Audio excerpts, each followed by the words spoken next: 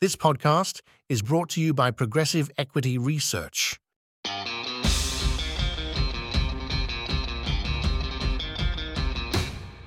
In today's episode, I'm joined by energy blogger and author Doomberg for a conversation about the necessity of energy in our lives, how we take it for granted, and the implications for our economies and our politics. Doomberg is a pen name and alias, assuming the form of a green chicken online. Originally on Twitter and now on Substack, Doomberg has become the most popular financial newsletter on the platform. Doomberg explains why he has chosen to operate anonymously, helping him explore and explain complex and technical aspects of the energy debate with unusual clarity, often overlooked or ignored by mainstream media and policymakers. In this fascinating discussion, Doomberg explains why energy is fundamental to human life, why our dizzying technical expertise in extracting hydrocarbons is overlooked and even denigrated by people whose very lives depend on it, what the connection is between energy and human flourishing, how our thinking has been held hostage by Malthusian beliefs of pessimism leading to energy crises, economic decline and political unrest. We also talk about the recent COP28 gathering and the renewed pursuit of nuclear energy. I've learned much from Doomberg about energy, economics and how our world works. In so doing, he demonstrates the changing nature of our media and how the internet can be used as a force for informed debate on important but complex topics. I find his approach refreshing and inspiring. Please enjoy my conversation with the maverick, Doomberg. Doomberg, welcome to the podcast. Jeremy, my pleasure to be here. I'm a big fan of your work. I read your stuff when it comes out. I've learned a lot from it. And I'm not just a big fan of what you say, but I'm also a big fan of how you say it. Can you tell us about your background? What motivated you to start Doomberg? Why the anonymity and why a chicken? Yeah, sure. I'll try to take those in order. I'm a scientist by training. I'd spent roughly 20 years in industry working on various commodity technologies, leading technology teams around the world. Retired from industry, started a consulting firm a couple of years before COVID hit. I was doing quite well until COVID hit. And as you can imagine, like many small business owners, we had a lot of challenges as we navigated our way through the COVID crisis, and we lost some 85% of our business, and we were forced to reinvent ourselves. And on the advice of a pretty famous hedge fund manager, we got into the business of helping people who create content for a living run their businesses better, especially the subset of those who were selling into Wall Street. And in so doing, we learned that this was something that we could do. And at the urging of our best client, we realized there was an inefficiency in the market, which is the energy discussion was missing the industrial voice. So if you participate in the global warming debates or energy debates of the day, almost all of the participants are university professors or government officials. And because if you're employed in industry, you're shielded from public discourse by risk-averse public affairs teams, that industry voice was missing. And so the anonymity was born out of a need to grow quickly in a crowded social media landscape. We grew our business on Twitter originally, now known as X, allegedly. And on Twitter, my face wouldn't stand out nearly as well as a green chicken would, we thought. And the concept was people of our ilk are constantly scrolling for doom. And the original concept was Chicken Little gets a terminal, and hence the funny name Doomberg. And we had this vision of Chicken Little scrolling away on the terminal, looking for headlines to worry about. That was the brand concept. And so the green chicken was just a natural embodiment. It's a $5 piece of clip art that we just recolored.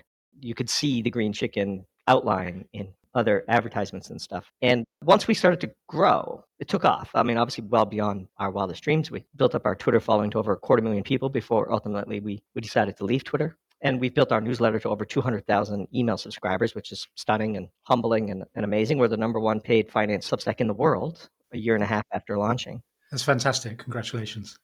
But once you grow a brand like we do, and there's another reason, of course, is we're a small team, and I am not Doomberg. I'm the voice of Doomberg on podcast, and I'm the head writer, but we have a very powerful team behind us, including a world-class editor, which I think is a key driver of our success. I think every writer needs an editor, and an editor is not a proofwriter. An editor is somebody who takes a good piece of writing and makes it great. And so once we caught the tiger by the tail, We have observed that when anonymous brands de-anonymize, the brand industry can collapse. And we're very protective of the brand. It's the work of my life. It has been transformative for us. It's what we do full time. And the thought of doing something to damage that brand is, well, it's unthinkable. And so many hundreds of people know who we are. It's not some great secret, but we just keep the anonymity for the brand intrigue more than anything else at this point. It will certainly work for me. I can't remember whether I first saw you on Twitter or heard you on a podcast and then couldn't get rid of you on Twitter in the nicest possible way. But it worked for me. And I think I first came across you probably 2 years ago, the early part of the post-invasion period of spiking oil prices, energy prices, and been following what you do ever since. Well, I appreciate that. I Now, should say the customer journey, as you described it, is difficult for people to articulate, but it involves usually something along the lines of an impression becomes an engagement, becomes an email subscriber, becomes paid. And I can remember hearing you talk. I think it was on the Forward Guidance podcast in maybe spring 2022, talking about the predicament of Europe and natural gas pricing in Europe and North America, and it was one of those penny drop moments. And that's kind of I'd imagine that whole period when you were building your business was helpful in your journey. Yeah, of course. We sincerely don't hope for crises, but energy crises in particular do represent tailwinds for those who have the ability to articulate scientific concepts that affect the markets and affect people's lives in a way that the lay people can understand. And that's one of the things that we try to specialize in, which is to distill complexity for our readers into something they can access. As a non-scientist, that is very helpful and apparent. And your tagline to your blog is "Energy is life," which is hard to argue against on any kind of level. But can you just explain why that is so significant? Can you just explain that tagline to us? It's interesting that you say it is hard to argue against, because we have found the need to argue for it to be quite surprising. And this is actually an important point to the vast majority of the privileged members of the Western world. Energy comes from a light switch. Food comes from a few taps on your phone. You don't even have to go to the grocery store anymore. Yep. And as the distance between the consumer of primary energy and the producers of primary energy continues to grow, we are losing a visceral connection to the critical importance of primary energy. Your standard of living is quite literally the sum of the primary energy you get to harness. Bright angles do not appear spontaneously in nature. The human endeavor is a constant, unrelenting struggle against entropy, and in order to impose order on your local environment, you have to waste heat. Fundamentally, everybody's standard of living ultimately traces back to some machine somewhere wasting heat. And the total amount of standard of living you get to spread across your society is driven by how much primary energy you get to access. Either you drill for it yourself or buy it on the open market. But the more energy you have at the front end of your economy, the better standard of living that you can provide for your citizens. If you plot GDP per capita against energy use per capita, there are no rich countries without energy.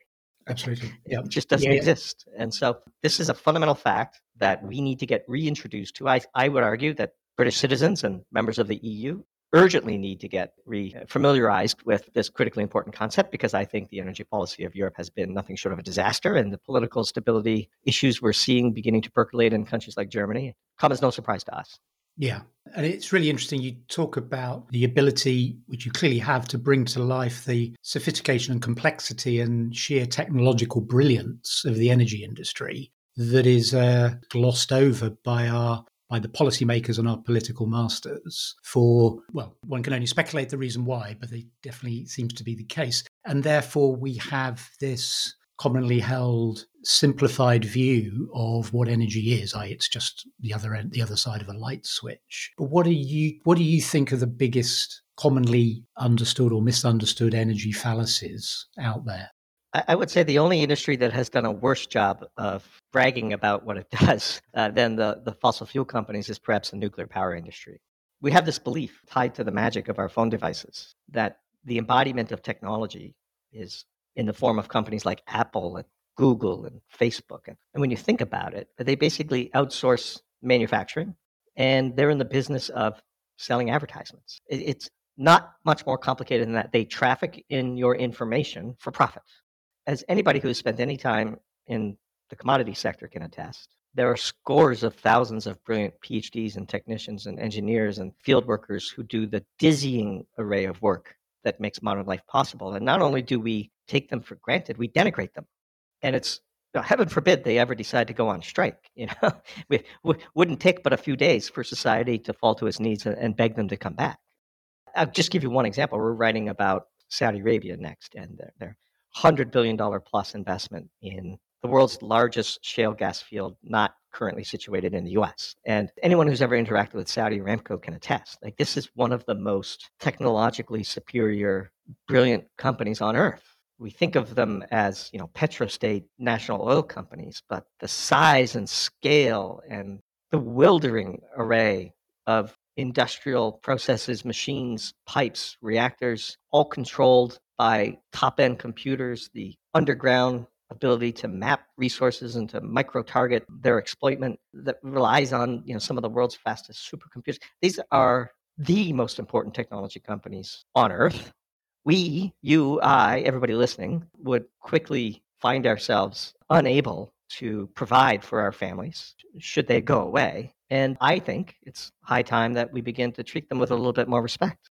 I guess if you ask most people what the US's biggest technological achievement is or has been of the last 20 years, they'd say Amazon, Google, Apple, or just the internet and its amazing transformation of how we live our lives. But would you put shale fracking up there alongside that?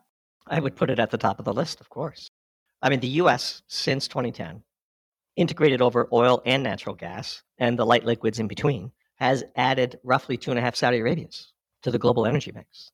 The US produces 20 million barrels a day of oil and petroleum products. And one of the things we've argued in a recent piece is that the definition of oil itself is undergoing a semantic shift, and we think oil should be considered any hydrocarbon that finds its way into a refinery.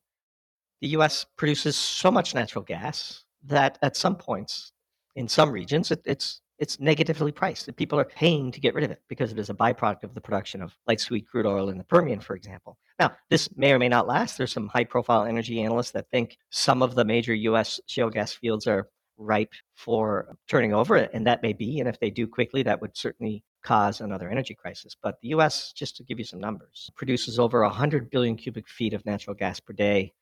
And in 2022, the world produced just under 400 billion cubic feet of natural gas per day. So more than 25% of total natural gas production is currently happening in the US. The world is building out liquefied natural gas import and export facilities at a staggering rate. When the energy crisis of Europe is finally and truly over and the full consequences of the aftermath are materialized, the world will be left with a far more efficient natural gas network. Natural gas is difficult to transport. It's a gas. There's a reason why oil is preferred and coal is the easiest of them all to transport because it's a solid.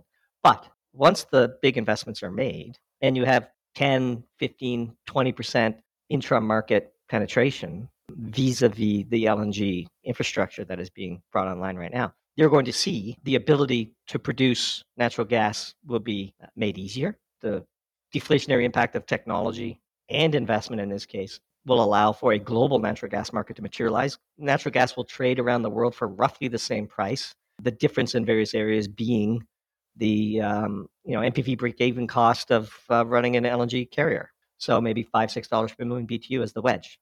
And when that happens, the world will continue to use more and more fossil fuels. Is this time last year we were all expecting and fearing a major shortage of natural gas. Now we ended up paying, the whole of Europe ended up paying a global price for natural gas that priced everyone else out of the market or a lot of other people out of the market. Were you surprised by the speed with which Europe has seemingly been able to secure its natural gas supply for the foreseeable future? I would say that one of the main drivers last year was the unusually warm winter. And I would say so far this year, the weather gods have been smiling again on Europe, thankfully. And as is often the case, one of the things we've been studying, we were quick to point out the crisis, and I think we stayed with the crisis call longer than the market was telling us was wise. And, one of our objectives as analysts is to focus a lot more of our time and attention on what we got wrong as opposed to what we got right, because that is the way to learn. And the thing that we learned from the European energy crisis is just how fungible the primary energy sources are and just how little of an imbalance either way can drive enormous price increases and price decreases. And so we wrote a piece where we asked the question at the beginning, what do precipitation levels in Sichuan province in China have to do with the price of coal in Appalachia? Yeah. And once you understand that answer, the answer is the more it rains in Sichuan, the less coal China needs. Coal is a globally traded commodity. Huge rains in Sichuan represent a headwind for all global primary energy prices, including oil, because these things have enough interchangeability and substitutability that a glut anywhere in the world can get translated into the markets just as fast as a shortage anywhere in the world, like we saw in Europe in 2021, also gets translated into the markets. It works both ways. Price elasticity demand is a two-sided coin. And so judging the flows is our main job now. And so this is why we came out with a relatively bearish piece on natural gas called liquefied natural glut. We studied that market we have a pro tier where we do a monthly Doom Zoom, we call it, a 40-slide presentation to our top subscribers. And November's was all about the global natural gas market. And after completing that global survey and recognizing that the implementation of a sufficient number of LNG export and import terminals would soon make that market far more efficient, it was impossible to deny that we are in a period of glut. And that glut is one of the reasons, for example, that oil is in the 70s despite the crisis in the Middle East. The primary fuels, coal, oil, and natural gas, tend to trade with a high degree of correlation. And when you saw $100 per million BTU natural gas in Europe, which I would say is roughly $600 a barrel oil, that drove investment. It always does. And we've seen contracts signed, billions being invested, authorities accelerating the approval of projects. Canada's new LNG is coming on, Russia's new LNG is coming on. The U.S. is continuing to build out LNG, although there is some political pressure to perhaps slow that build out, which we can talk about. Well, even Germany managed to build an LNG receiving plant in less than a year, I think, didn't they? Well, they were able to create the infrastructure needed to receive LNG from a floating LNG terminal, which is different than building out a full one. But still, nonetheless, it goes to show in a crisis, governments will do everything. And you made a very important point, which is one of the ways in which Europe escaped true catastrophe. And again, we are the first to be glad that they did, was by scouring the world for every BTU of energy that they could get their hands on, regardless of cost, and most importantly, regardless of carbon footprint, which is why we saw this massive retreat to the coal mines in Germany that we like to say was with the speed and efficiency of the evacuation of Dunkirk. They brought back on an unthinkable amount of coal. They continued to shut down the nuclear power plants, and now they have one of the dirtiest grids in Europe, despite wasting roughly $1 trillion on solar and wind. It's truly a sad and remarkable story. What you've just described there is human adaptability and ingenuity. There is this sustainable allure of the philosophy of pessimism, probably first articulated by Thomas Malthus a couple of hundred years ago, which has been proven to be so unhelpful and so wrong, in my personal opinion. What is it that sustains it despite all the evidence, and the evidence of the last couple of years, the last couple of decades, the last couple of centuries? What is it that sustains it in this, against all the evidence that it is wrong? I believe one of the foundational axioms of Malthusian thinking is a consistent underestimation of the exponential rate of technological progress that humanity is able to continuously achieve. The prospect of fracking and horizontal drilling would have sounded indistinguishable from magic just years before it suddenly became widely deployed and really commoditized. There are many who argue that we are burning through what they call the carbon pulse of a relatively finite and dwindling supply of fossil fuels. But measured against that, and a force that is in opposition to that, is this dizzying array of technological development that is also going through its own singularity of sorts. And if you just look at Ray Kurzweil's book from the mid-2000s, The Singularity is Near, and you open up the first chapter and you look at the projected increases in computing power that humanity will be able to achieve, we're right on that number, some 15, 20 years later. And there's no end in sight. And so our view is the Earth is not a closed system, of course. It is bombarded with an enormous amount of energy every day from the sun. We have a limitless supply of uranium, effectively. We can power ourselves and grow the economy for many, many decades, betting on the exponential nature of technology. See, humans tend to be pessimistic for totally rational Darwinian reasons. But also, it is difficult for us to project an exponential. We are linear thinkers, backwards looking and forwards looking. If you got in a time machine and went back just 20 years ago, society would be indistinguishable to you. The power that we have in our pockets today, it's just unthinkable. And, this deflationary force of technological progress is going to continue. AI is going to spread even further. Children of the emerging world have unlimited free access to MIT curriculums. How many geniuses have we missed that we will now find? The real and true ugly history of the Malthusian movement, of course, is that it was born out of eugenics. Yes. And there's a really dark past that the Sierra Club and Greenpeace would like nobody to notice. They would prefer to have it all memory hold.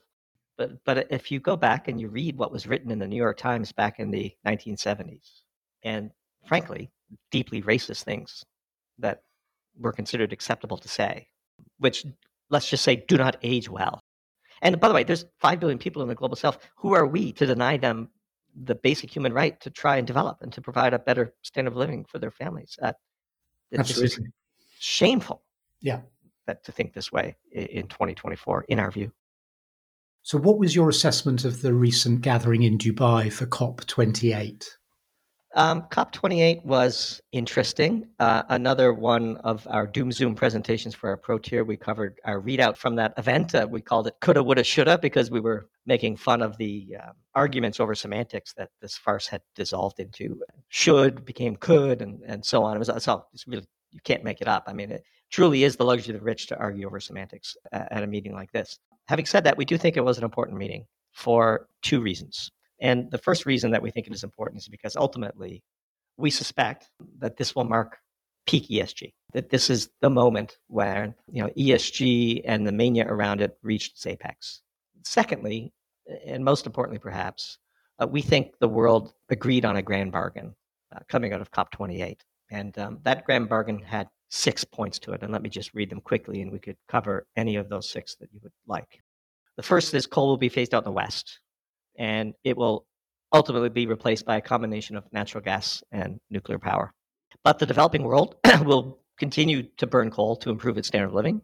Third, where possible, carbon capture and sequestration will be used to minimize direct CO2 emissions. Most importantly, perhaps, industry will do its best to minimize methane emissions. I think the deal that was cut on methane is probably the most important thing to ever come out of a COP.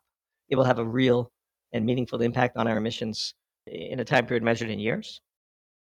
Nuclear power, again, will be accelerated to further decarbonize electricity grids. I think it is very important that for the first time in the global readout of the meeting, nuclear was definitively characterized as a clean technology, which is an affront to the last dying wishes of the Malthusians as they age their way to exit stage left. And then the last one is the West will continue to tinker around with solar and wind and electric vehicles and pretend as though this will be a meaningful contributor to our energy future. Because once a grift like this gets started, it's really hard to put the brakes on it. In our view, those are the 6 big takeaways from the meeting, and I do think overarching all of that is what really has to be considered peak ESG at this point. So, you think the methane abatement agreement was more significant than the commitment from, I think it was 22 nations to triple nuclear energy production? The methane agreement is more important than the commitment to triple nuclear power for a variety of reasons. First of which, it's going to get done. The industry will deliver against that objective. Second, methane, if you believe certain global warming potential calculations, methane is a meaningful driver of CO2 equivalent emissions, some order of magnitude more damaging than carbon dioxide is, for example. Yes. And since it has such a short lifetime, once we get methane emissions under control, we should very quickly see the desired impact. And then third, which is kind of a nuanced view, but Our opinion is the development of primary energy is always additive. So the US stops burning coal, just makes coal more available for China, and they burn it. And so nuclear energy tripling in its capacity will be greedily and readily absorbed by the global energy infrastructure, but it's not going to displace some other form of energy. It's just going to make that other form of energy cheaper and more available to the developing world. And so, as narrowly measured by impact on the climate, I think it is just undeniable that the methane emission agreement is far more impactful than the proposed tripling of nuclear power, which we wholeheartedly support, by the way. In recent months, we've seen hydrocarbon energy prices weaken, and as you mentioned, which is interesting, particularly at the backdrop of rising military tensions in the Middle East, for example. But post-COP, or pre and post-COP, but it seems to get an acceleration post-COP, the uranium price has sort of gone exponential. Uranium isn't that difficult to find. At $104 a pound, one would imagine everyone connected with anything to do with the uranium extraction industry is going full tilt to increase production here. Is it the case, as with oil and gas, where we've seen the solution for high prices is high prices? Great question with a lot of dimensions. So, first of all, $100 a pound uranium is incredibly cheap. Second of all, the price of uranium could quadruple from here, and nobody would notice it in their electricity bills because the fuel input costs of a nuclear reactor are relatively modest compared to the total system costs. Measuring the sensitivity of an electricity grid's cost that is being run by coal, and you're measuring that sensitivity to the price of coal, it is a direct translation. Yes. Because fuel is really the input cost that matters. Yeah.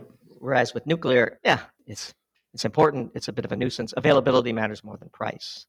There will be a response, but I should say that if you look at the industrial break-even cost analysis, because uranium producers are nothing but price takers. Yes. The marginal production cost for the highest price mine was somewhere around $80 a pound, and it's only very recently that we have climbed over that number. And I think in the industry there is some hesitation. Now, there's two things to watch. One, of course, is this ongoing vacuuming up supply of the Sprott Physical Uranium Trust, which I must say I'm surprised it's legal. It certainly seems to be an indirect attempt to corner the market, but by all, I guess it is. And I have a lot of respect for the Sprott team, and we own Sprott Physical Gold Trust, for example, when we want to express our views on gold in the paper markets. So it's just surprising to me that regulators tolerate what amounts to cornering of incremental supply by these ETFs. Having said that, there's also the situation in Kazakhstan and some uncertainty around what is currently the largest producer of uranium will be doing and is capable of doing. And then finally, layered on top of all of this is it's not just the price of uranium that matters, but we need enriched uranium for the latest reactor designs. And Russia currently has an effective commercial monopoly on this. And it's long past time that the West sets about the task of doing something about it. Its fully loaded cost is driven artificially higher by 7 nines worth of safety regulations and our crazy fear of nuclear radiation. But nonetheless, yes, the point stands. You can double, triple, quadruple the price of uranium from here, and the world would not be thrown into a crisis in the same way that it was when natural gas went up tenfold in Europe, because you saw the immediate translation of those costs into both other primary fossil fuels and also electricity bills rather quickly. And so tens of billions were ultimately spent, either directly or indirectly, to support businesses and to minimize the impact of that price increase. You're hearing no such talk as uranium goes exponential here. I would say I have many friends who are in the uranium market, and they've been trading for a very long time and waiting for this day in the sun, and I'm very happy for them. We have no position currently, but this has a bit of a Icarus print feel to it. I would be cautious. Markets don't go straight up forever.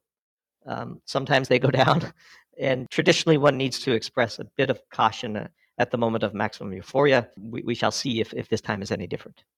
What do you think is the future of OPEC? Like anything, this goes in cycles. Sometimes these cycles are measured in decades. To return to a conversation we had earlier, one of the driving forces of U.S. foreign policy from the time of Kissinger to the time of shale was this belief that the U.S. had long ago passed its peak oil production and would need to find oil on the international market And we believe this drove much of the military adventurism that, in hindsight, was rather tragic. And the advent of shale has allowed the U.S. to become, once again, the global energy superpower. It is making more oil and petroleum products than any country has ever produced. And it is more than energy independent. And in fact, it is producing so much energy that it's exporting a lot of it. The U.S. vis-a-vis OPEC could be even stronger. We wrote a piece about how if we could somehow resuscitate the Monroe Doctrine, but with a healthy dose of respect for our neighbors, that the Western Hemisphere could really dominate energy markets for decades if we just got our act together. There's an enormous amount of both conventional and unconventional fossil fuels to be developed in the Western Hemisphere. The constraints to that development are largely political, geopolitical. These are not geological constraints. They're human-imposed constraints. And with an effective diplomatic corps and a foreign policy built on a foundation of respect and co-creation of value and sharing it fairly, the Western Hemisphere could be largely independent of OPEC. Given what you're saying about LNG, the liquefied natural glut, and the abundance of energy, particularly in the US, but that we're enjoying currently, are we about to enjoy a period such as another roaring 20s from an economic perspective? It's a little more nuanced than that. I think the U.S. is going to come out just fine. Look, countries that are awash in hydrocarbons and are running large fiscal deficits and have an accommodative central bank tend not to slip into recession. We wrote a piece on this a few weeks ago, explaining the missing U.S. recession, which I think many, including us, thought would necessarily follow when the Fed raised interest rates from 0 to 5% in record speed. It hasn't materialized. I think we have to acknowledge that again. When you are in error, this is an extremely valuable learning opportunity and one we embrace. But if you go to Europe, I don't see a path out in the short term from the deindustrialization and economic malaise that is falling over the continent. I think we are beginning to see a totally predictable, because we predicted it, far right emergence, populistic backlash to out of touch European elites. And their response to this rising of far right politicians is almost certainly going to be as bumbled as its energy policy was. I think they're playing very dangerous games in Europe today, and we would be bearish political stability in the EU. Whereas, of course, the U.S. has its own issues as well. But from an energy perspective, look, we always say the first thing you must ask yourself as an analyst of economies is this particular economy currently experiencing a period of energy abundance or shortage? And once you have that answer, either way, the rest becomes a little easier to explain. So is Joe Biden a good oil trader, or was he just lucky? I think Joe Biden is playing an effective game that his opponents on the right refuse to acknowledge, which is he plays footsie with the far environmental left, but deep down hides behind the fact that in the US, commodity development has a lot of say at the state level as opposed to the federal level, and he's not really pushing to interfere with states like Texas and Louisiana and so on. California, of course, has decided to remove itself from the energy game and is therefore a vassal within the U.S. Same with New England. But for the heart of the U.S., there is really two Americas, of course, both politically and geologically and economically. Louisiana, Texas, Oklahoma, North Dakota, Appalachia are producing an enormous amount of energy, and this benefits the world. 2024 is a year of national elections. It's the first time, or likely to be the first time since 1964, that we've got a UK general election here coinciding with a US presidential election. On your home turf, the outcome of the US election and its impact on markets. Are we going to get Biden or Trump? It's a very dangerous time in the US politically for reasons that have nothing to do with energy. Taking a step back, of course, I should say up front, we consider ourselves ideologues, not partisans. And we bemoan the descent into partisan food fighting that much of Western politics has endured in the past several decades. What used to be considered unthinkable is now common, and very, very dangerous trend. So just objectively, zooming out, the unquestioned Republican nominee, like Donald Trump is going to be the Republican nominee, is being actively indicted by his political opponents and proactively being removed from ballots by unelected officials. Like, this is not the stuff of sound institutional democracies. I thought in that context, it was very interesting what Jamie Dimon said at Davos last week. I don't know if you saw that. I did, and he is 100% correct. Whatever you think of the man, and believe me, he didn't get my vote, but objectively, he is the Republican nominee. He's going to be he's a former president of the United States, and Democratic attorney generals are indicting him all over the country. I think he's up to 60 felony charges. Now, you may think all of those charges are deserved. You could probably even make a case in that regard.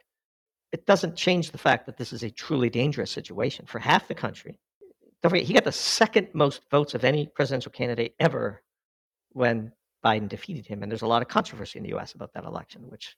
And there seems to be a direct correlation with the number of indictments, and the elevation of those indictments in the public consciousness seems to correlate directly with his support. Well, it's a Streisand effect situation for sure. But again, as a assessment of the health of the U.S. democracy, nobody can look at the current situation and say everything is peachy. Okay, but let's look past the volatility of whatever comes in November. Let's say he wins. What then? What I think neither side is prepared to accept the victory of their opponent, which is what makes this very dangerous. If Trump wins, there will be all manner of people on the left who will think he is an illegitimate president, and they will genuinely fear and believe that we have descended into dictatorship. And if the left wins, Trump supporters will assume the election was stolen again. And this is the reality on the ground. And in fact, this is all made much worse by the curation of social media and the curation of news that people are reading. You talk to Trump voters and they don't know anybody who voted for Biden, and vice versa. That is not good. So I happen to think that the media is radically underestimating Trump's popularity in flyover country, which is happen to be where I live. And so I have a firsthand sort of visceral experience of why the man is popular. He's effectively a protest vote against Washington, D.C., and the corrupt uni-party system. This is not a partisan issue. The typical Trump voter believes Republicans and Democrats alike are to be wiped away from Washington, and he is the only one who is willing to say and do the things necessary to get that accomplished. Now, again, you might think everything I'm saying is insane and that Donald Trump is a repugnant person and that a man of his character and background shouldn't be anywhere near the presidency, and all those things might be true.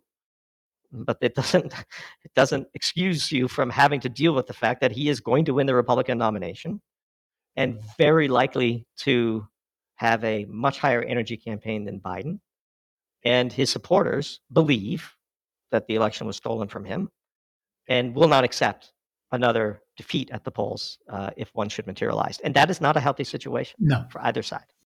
Just for the sake of the conversation, and whoever becomes the president decides that they want to appoint a chicken as its energy secretary, what would you do? What would you be your program for U.S. energy policy in the new administration?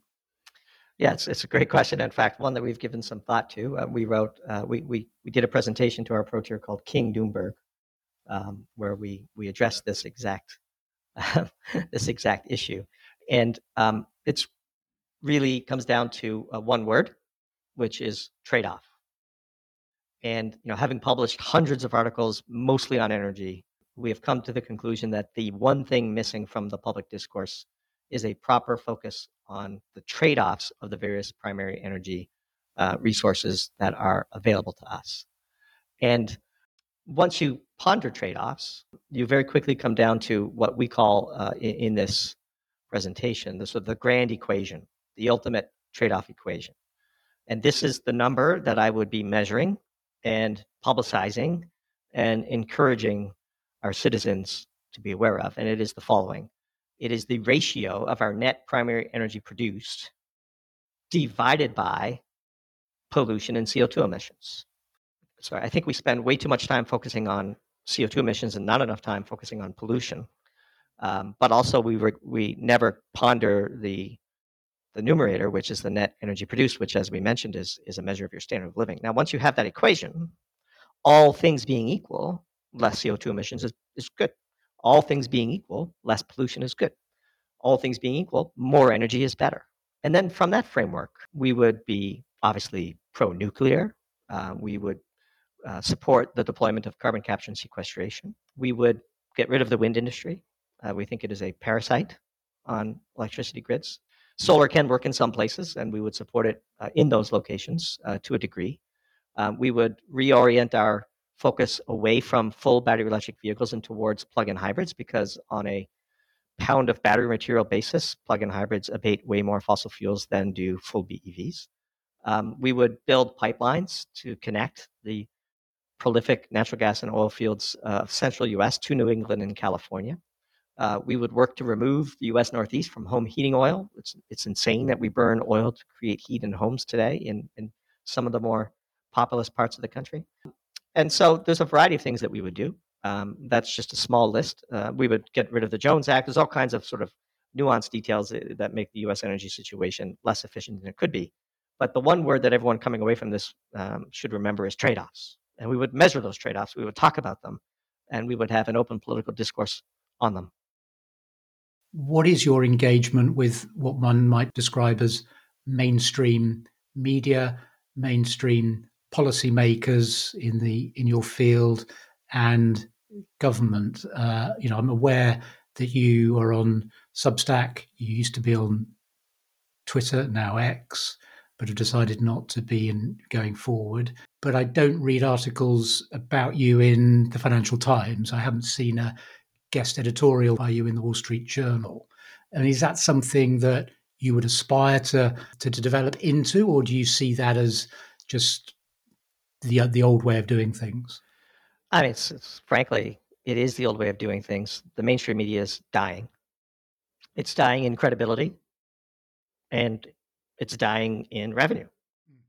And Substack is just one of an important one of a variety of means by which we are developing what we call the gig economy for brains. And to the extent that we have been able to be a category leader in an emerging media technology like Substack, we have, I think, substantial influence on thought leaders, but it never finds its way into the Financial Times or the Wall Street Journal or the New York Times, as you say. But our connection to our subscribers is very intimate. And we have all manner of public company CEOs and senior vice presidents and government officials and staffers and wealthy investors on our Rolodex of paid subscribers. And our comment section, for example, is closed to paid subscribers.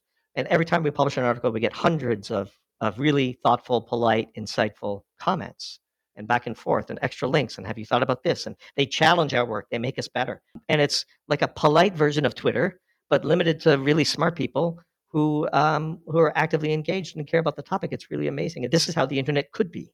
It doesn't need to be this engagement harvesting, algorithm-driven enrage machine that Facebook and Twitter and Instagram have become.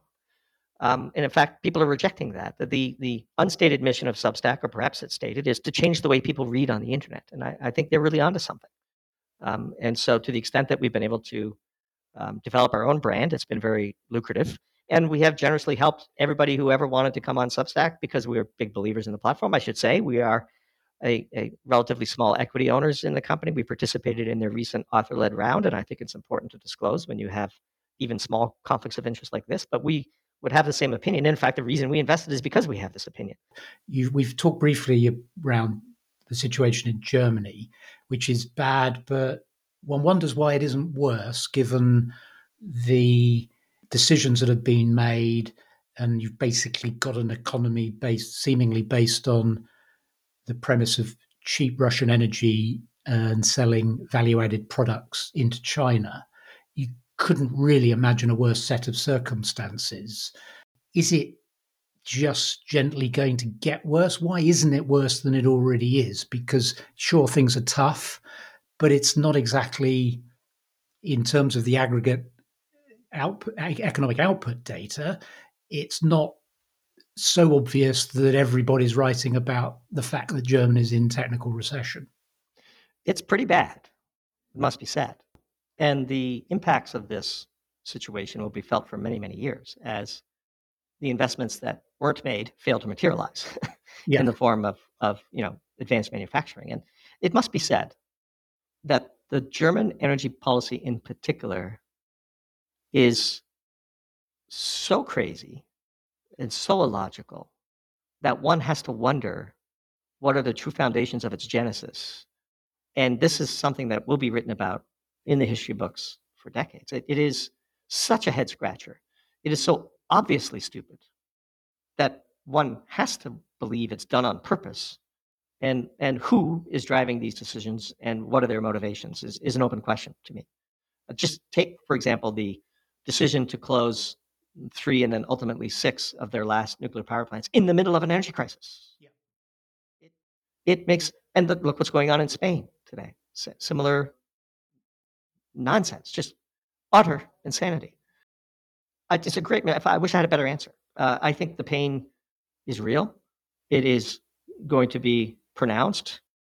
The political upheaval that is coming will only add to the economic challenges.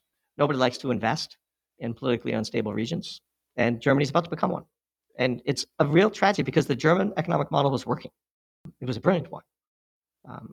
Upgrade and resell cheap energy from Russia, develop downstream manufacturing to take full advantage of it, and develop export markets in China to move your product. It was brilliant. It worked brilliantly. So, what role do you think Russia played in Germany's decision to close its nuclear reactors?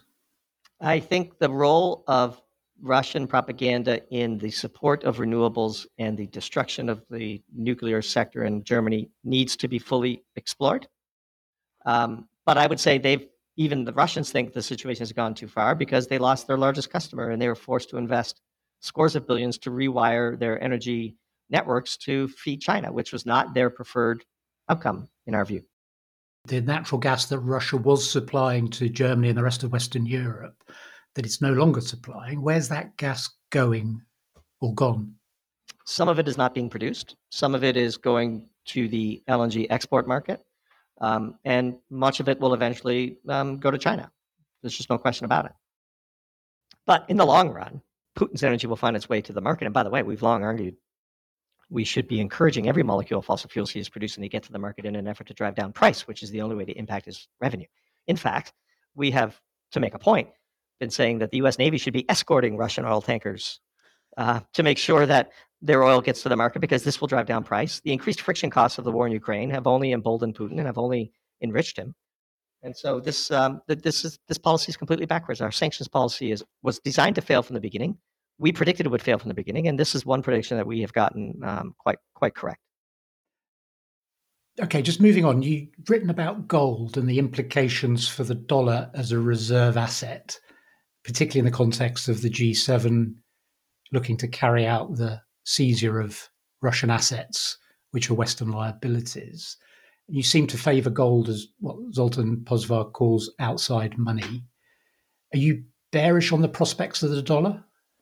I would say that we are making decisions that put the prospects of the dollar in some jeopardy. Of course, there's a long line of people who have predicted the fall of the US dollar, and those predictions have not materialized yet. The piece we wrote basically could be summarized in one sentence, which is for gold, it's 2024 or bust. Like this is the year where the sort of conspiratorial thinking that the gold price is being suppressed in London and New York will no longer work because of the development of the Shanghai gold market. And premiums of the gold price in Shanghai will drive the emptying of Western vaults and the shipping of gold to Asia. And so if the banks were manipulating the price of gold down, and many people believe they were, that mechanism is coming to an end here soon. And additionally, if we do, and all signs indicate that we will go through with the seizure of those Russian reserves, hard to see how that is an inspiring development for those wondering where their marginal dollar of central bank reserves should be deployed. And we would have to imagine that this could only be bullish for gold. War, instability, loss of faith in fiat currencies, these are all things historically that have been that have made the attributes of gold more desirable. I hesitate to talk about the price of gold. And I should say, we don't view gold as an investment. We don't speculate in gold. We earn money in fiat because we live in the fiat world. We save money by buying real assets like gold and land and collectibles. And then we invest privately where we can impact the outcome. And so gold plays an important role as a vehicle of savings. If 20 gold eagles will buy you a mid-sized SUV today, we believe in 20 years, 20 gold eagles will buy you the equivalent of a mid-sized SUV then. And which the is an primary insurance reason, policy for what might correct. happen to the fiat system. We So, view it as raising the floor of our net worth. yes, okay. And in that context, I can't leave this subject without asking you about Bitcoin and the shenanigans around the Bitcoin ETF, which, Yes. pardon the analogy, sounds a bit like letting the fox into the hen house on the part of the SEC. I can only direct your listeners to a wonderfully prescient and beautifully written piece by Epsilon Theory, published in 2021, Ben Hunt. The piece was titled "In Praise of Bitcoin," with an exclamation point at the end of Bitcoin, because what we're seeing today is the Wall Streetification, the exact opposite of the ethos of Bitcoin, which was always going to be, according to Ben Hunt, the inevitable outcome. I'm a no coiner. I have nothing against Bitcoin. We have many proponents of Bitcoin who subscribe to Doomberg because the overlap in the Venn diagram of people who are long gold and people who are long Bitcoin, it's not a circle, but there's a lot of overlap. Yeah. And they have a similar distrust of government that those of us who enjoy gold and land and collectibles are sort of programmed to have. And so, and we've enjoyed writing about Bitcoin, and people like to make fun of us because when pushed on a podcast, I once said I wouldn't be a buyer of Bitcoin unless it hit 5,000, and it didn't hit 5,000, and so I have not yet outright purchased Bitcoin, and so it's just one of those things. It's fun to write about the Bitcoin cult. It can be a bit of an interesting thing to tangle with. We've mostly tried to have fun with them and be polite with them, and they have mostly reciprocated. Yeah. What's your take of what is happening in China? It's the recovery that didn't happen in 2023, still doesn't seem to be happening so far in 2024. China is very difficult for a Western analyst to penetrate, and any Western analyst who claims to have special knowledge of what the inner workings of the CCP involve, we would look at with a dubious eye. I think the number one issue that we need to concern ourselves with respect to China is the situation in Taiwan. And I think the recent election results there probably add tension to the situation. But as it pertains to macroeconomics in China, we just don't have the expertise. And one of the things I pride myself on is when I don't have expertise, I try my best to not speculate. One of my pet theories is that 2024 is going to be the year of the chainsaw. That the Javier Milei's election in Argentina last year is the straw in the wind and his appearance at Davos last week it felt like it was sort of we'd wandered onto the set of a remake of Atlas Shrugged. Yeah. It was just, and it reminded me of Ricky Gervais's 2020 Golden Globes awards ceremony. Unfortunately, at Davos, we didn't see the faces of the elites, the gathered elites, to see how they were reacting. Unlike Ricky Gervais's brilliant takedown of the Hollywood elite in 2020. So, I guess to make a question out of it, we had the COP28 where it looked like the adults have sort of finally taking over.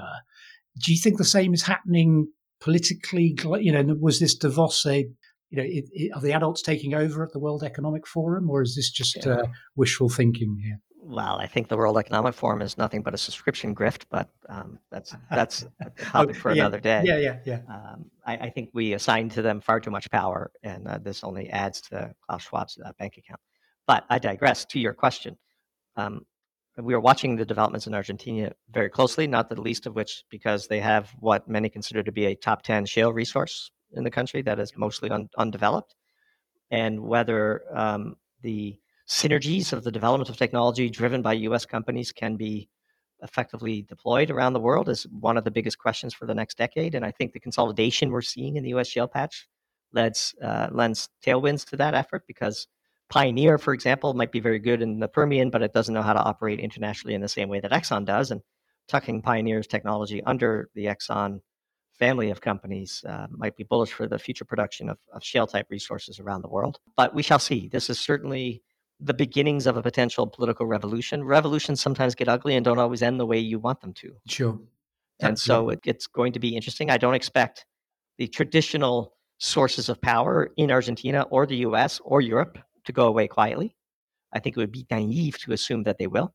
And so we are entering a period of dangerous disruption. I believe Neil Howe would call it the last stage of the fourth turning. On the back end of fourth turnings comes the rebirth. And boy, the US has a lot going for it when you just take a step back and assess where we are. But the friction of the transition might be challenging. Yes, and of course there's a UK angle to the Argentina story in the shape of. Indeed, there is. That they have huge resources, which, with the correct technology and investment, can be converted into reserves, which can then eventually be converted into production. Interesting data point. Maybe I'll just leave you with this because it's kind of a funny one. We did a 100-year analysis of the U.S. estimated proved reserves for oil, just crude oil. And if you plot it on a chart, 100 data points, with an R-squared of 0.9, predicted future proved reserves of the U.S. is always 11 times last year's production. Right. Yes. So you produce. Yeah. It just is. 100 years ago, it was. It's 11 plus or minus 1 year. That's like 2 sigma of the deviation of that histogram. The more you produce, the more we find. And the less you produce, the less you think you have. Yeah. And I think, I don't know if it's related, but I think I read that Dan Jurgen once saying that something like 85 to 90% of the known oil we have today in a geological or geotechnical sense are enhancements of prior years' reserves, if that makes sense, rather than new discoveries. So we think of the increase in the amount of recoverable reserves being because we find another Alaska or another North Sea, but that's the exception. But the rule is that we just get more out of what we already know is there. 100%. And in fact, the definition of reserve is not a geological one; it's an accounting one, which explains the mystery of as to why this number is always 11 times last year's production. Yes. It's essentially a discounting factor, very conservative. But I can assure you that the U.S. has far more than 11 years of oil and gas reserves ready to exploit. One of the big stories of the last couple of years is generative AI, artificial intelligence. One thing that we are reasonably confident in predicting is that the explosion in need to power these computers is going to normalize nuclear energy. Because when you talk about the quality of electricity, its stability, capacity factors, SMR technology in particular, small modular reactor nuclear, is a perfect fit. And as a general rule, as a postulate, humanity always does what it needs to do to stay on that computing line. And so we think that one of the big impacts of AI will be a normalization of nuclear power, which I don't think it's a coincidence that nuclear was labeled green in COP28 for the first time, just as we'll be needing it to help support this ever-increasing power demand of our servers around the world. Who are the influence and thought leaders that you follow? I've seen you quote people like Luke Groman, Brett Johnson. You've made references to the great blog Bad Catitude, which I'm a big fan of. But what are your must consume media sources? Yeah, I consume Luke Groman. Grant Williams is a dear friend of ours and a brilliant writer. We listen to all manner of podcasts. The Decouple podcast by Dr. Chris Kiefer in Canada is one that we always try to listen to. Daniel Jurgen, who you mentioned, we read all of his books. Yeah. Backlash Smear, of course, who is sort of the godfather of correct energy thinking in our regard. We like Alex Epstein's work. He's quite the articulate defender of fossil fuels, but also we read a lot of people on the left as well. I think I don't want to just have my biases confirmed. I like to have them occasionally challenged, and all manner of leftward-leaning blogs that we read. And also we read the mainstream media every morning. I read the Financial Times, Bloomberg, Wall Street Journal, New York Times, Washington Post, and LA Times. If for no other reason, they tend to be excellent fodder for future articles. And since we produce 6 to 8 publications a month. I'm always on the lookout for fun, interesting things to write about, and there's never a shortage of such things. And so I'm grateful to the mainstream media for being, such a rich source of things to ridicule or to explain or to make fun of. And of course, Gehring and Rosenzweig and Pick Your Favorite and Adam Taggart's podcast, that the list goes on. Generally speaking, the popular Substacks that we read are the ones that are popular because, as I mentioned earlier, Substack is a really a meritocracy still. It doesn't have the heavy hand of censorship yet. Remains to be seen whether it will eventually evolve. But for now, you can read really amazing work by people who you don't always agree with, people who sometimes use language you find offensive, people who sometimes hold views that you don't hold, but at the same time, they might be right on another topic and worth reading about in that narrow way. And I prefer to decide for myself what I would like to consume and read, and not have the government necessarily dictate it to me. Doomberg, I really appreciate the time you spent today. The time we've spent chatting has just flown by. I've got many more questions I would love to pile on, but we must move on. Sure, you've got other things to do, but thank you so much. And I continue to follow your work with great interest. I open every email I get from you as quickly as I can, and it's a great product, and I wish you all the best. Thank you so much, Jeremy. I thoroughly enjoyed the conversation as well, and would be happy to come back anytime you'll have me. Thanks a lot.